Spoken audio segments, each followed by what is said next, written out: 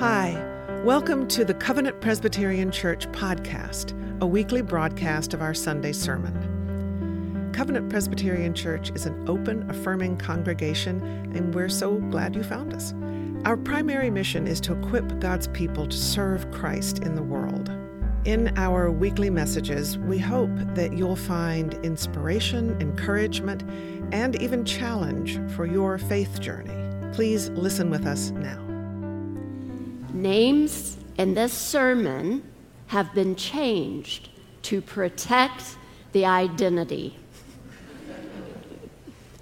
Tina Valentine. Tina was baptized in her pastor's study at Fifth Avenue Presbyterian in Atlanta, Georgia.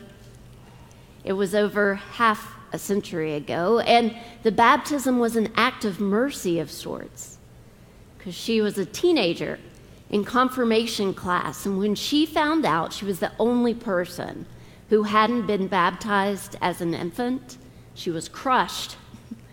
Already a shy and unassuming teen, to be baptized in front of the congregation while the rest of her friends were taking the next step of confirmation, well, that was just too much for her. So she opened up to the associate pastor about her fears, and he said, defying all institutional and congregational policy and procedure, that wouldn't be a problem. It was a pastoral care situation, and he decided to invite her and her family back to his office and to bring the baptismal font in there. And in front of this tiny congregation, he dipped his hand in the waters, and she closed her eyes to receive a blessing. And as he made the sign of the cross on her forehead, she was baptized as the drops trickled down her face. Jonathan Miller, for his baptism, he was dunked in the creek at mouth of Glisson in Virginia.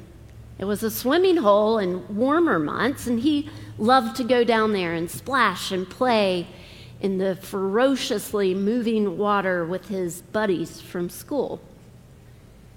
But this day, it was a Sunday, and he was dressed up wearing the white button-down shirt and dress slacks and bare feet. And this time, instead of his friend submerging him under the water till he kicked and screamed and got let up, this time it was the pastor's hands that guided him in the spot by the rock where the waters gently pooled, hugged him around the waist, and helped him as he was pulled down into the water. It was cold, and he sputtered and choked when he came up with the shock of the air and the weight of his wet clothes. And he looked up and saw on the shore the eyes of the saints of his congregation as they opened their mouths and began to sing, "Amazing Grace, how sweet the sound." Jaden Howard, he didn't remember his baptism. It was wrapped up with his first birthday, and if he remembered anything from that day, it probably would have been his first bite of cake and the sugar rush that lasted for hours. But his mom and dad, they told him stories about this day, that it was important, that they had gone to classes for weeks after weeks to learn about the sacrament in this congregation, that his grandparents had come to town, and that he himself, Jaden, was the star. When the pastor put his hands into the baptismal font. Jaden touched his hands to splash in the water and giggle and coo. And then when the pastor's hands moved to his forehead, Jaden tugged on the pastor's microphone. The congregation laughed, and of course they smiled. When the pastor walked him out between the pews and reminded everyone, the very best gifts are wrapped up in flesh. McKenna Ligali, she was baptized in college. It was part of an organization she had joined, and it was the first time she'd ever heard the story of Jesus Christ. This group said that it was important to show your faith in this way, that one should be baptized in order to follow Christ. There was a little bit of pressure, but she was never one to fall to peer pressure. So she took some time and she thought about this altar call, what it would mean to her.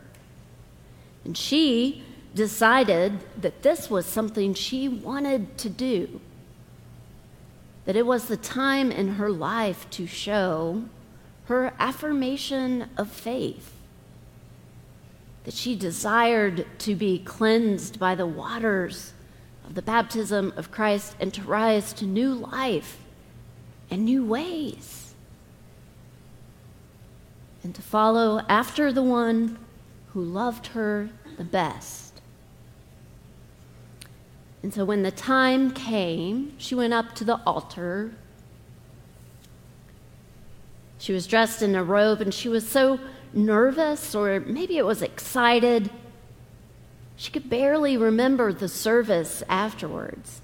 But her small group leaders, they sent her a card every year on the anniversary of this day.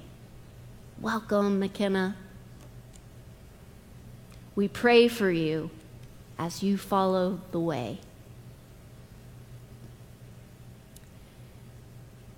There are so many baptism stories. These are just a few, and even though I changed the names, they are all of them true. There are so many baptism stories, even in this congregation. Some of you may have been dunked. Some of you may have been sprinkled. Some of you may have not taken the sacramental plunge at all, but are considering this mystery. Every year, this day comes around on the liturgical calendar, the day that is given over to us to remember the baptism of Jesus Christ. And we remember it as a mystery. The Greek word for sacrament means mystery. And we know that the sacraments, both communion and baptism, are about more than we could ever describe. That we believe Jesus speaks of these ways to engage our world with the Word. That the invisible grace of God is made visible in the sacraments of faith. And so we approach the mystery in whatever way. And we are ready to receive the blessing of the Holy Spirit as the Holy Spirit meets us there in the waters of baptism and in the bread and the cup of the communion table. In Scripture, there are many ways to be baptized too. Do you remember this? Some of the stories of baptisms in the Bible. I will remind you of a few, and this time I'm not changing the names because these stories have been around for such a long time. And do you remember the Ethiopian eunuch and in the book of Acts, Philip hears the angel say that he should go from Jerusalem on to Gaza, and on the way, on the road, he spies across the way a clerk, a servant in the court of the Egyptian queen Candace. And something calls him to move over to that caravan, and he sees that the eunuch is reading the book of Isaiah. And Philip feels called to enter that caravan and to help the man interpret those scriptures. And when he does, the Holy Spirit moves, and the next thing that happens is the Ethiopian eunuch sees some water flowing by on this road and says, "Philip, what is to stop us from me getting out here and being baptized? You've told me about this good news of Jesus, and I would like to live this way again." Well, Philip says, "There's nothing to stop us." And so the caravan stops and they get out, and the eunuch is baptized in the waters that flow by. It's a story that's probably different from the ones you know or the ones that I've previously told in this sermon, but get this part. This part is really different. When the Ethiopian eunuch comes up out of the water, Philip disappears. He's taken up by the angel of God, and I suppose moves on to the next baptismal font. There's other stories too. Maybe you remember Lydia, the seller of the purple cloth. She's a merchant in Macedonia. And she hears the teaching of the good news of the gospel of Jesus Christ, and she decides she wants to be baptized, and her entire household is cleansed in the waters of Christ. That story is a little bit different too. And then, of course, we remember the story that we read today. And we read this story every year on this day.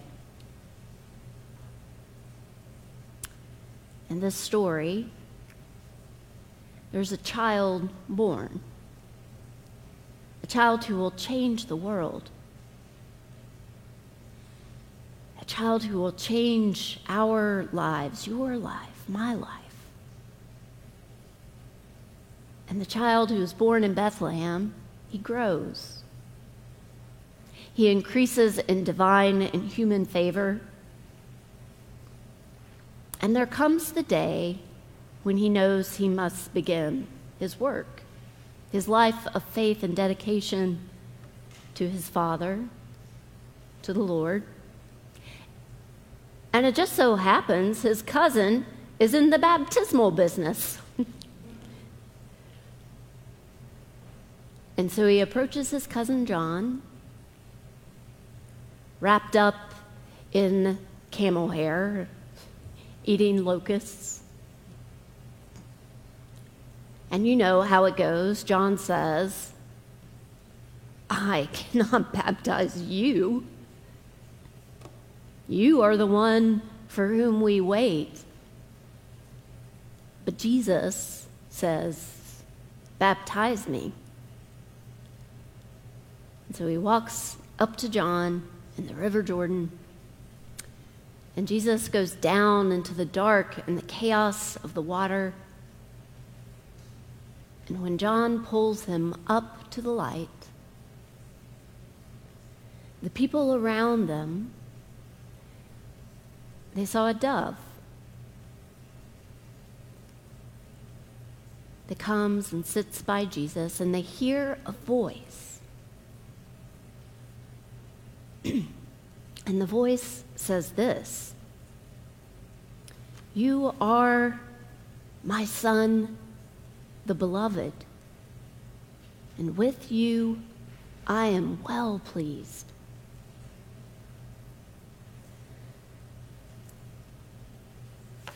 Now, scholars debate, and it's different in different gospel texts, on whether or not those words were heard by the crowd or if they were just for Jesus. In this moment, such an important moment when he begins his work. You know, for us, Christmas was 2 weeks ago, so we remember the promises of the angels of peace on earth, that a baby is born who will change the world. But Jesus had 30 years in between, and he needed to know this on this day, this promise of God, that he was loved, and that God was well pleased with him, so that he would begin his work moving into the desert where he resisted temptations, and of course on for healing, on for teaching. But most scholars come down on the side of this, that those words were just for Jesus on this particular day, but that in our baptisms, we participate in the baptism of Christ too. And so that means whatever your story, your baptism story, however different it is, if you were brought to a font and can barely remember it, if you were called to the altar and declared your faith, if you went down into the swirling waters of a creek in the mountain or were dunked in the waters of the ocean, whatever your story, the baptism that we remember today is your baptism too. And these words are for you.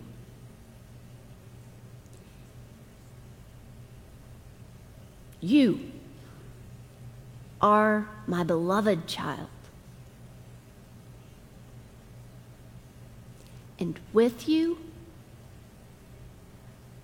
I am well pleased. By the power of the Holy Spirit, may it be so. Thanks be to God. Alleluia. Amen. Thanks for listening to the Covenant Presbyterian Church podcast. I invite you to visit our website, covpresatl.org. That's covpresatl.org. There you'll find current worship information, links to our live Sunday morning streaming service, and our full archive of recorded services. You'll also find out more about us and how to get in touch. I wish you well in these strange times. God is with us. Grace and peace to you.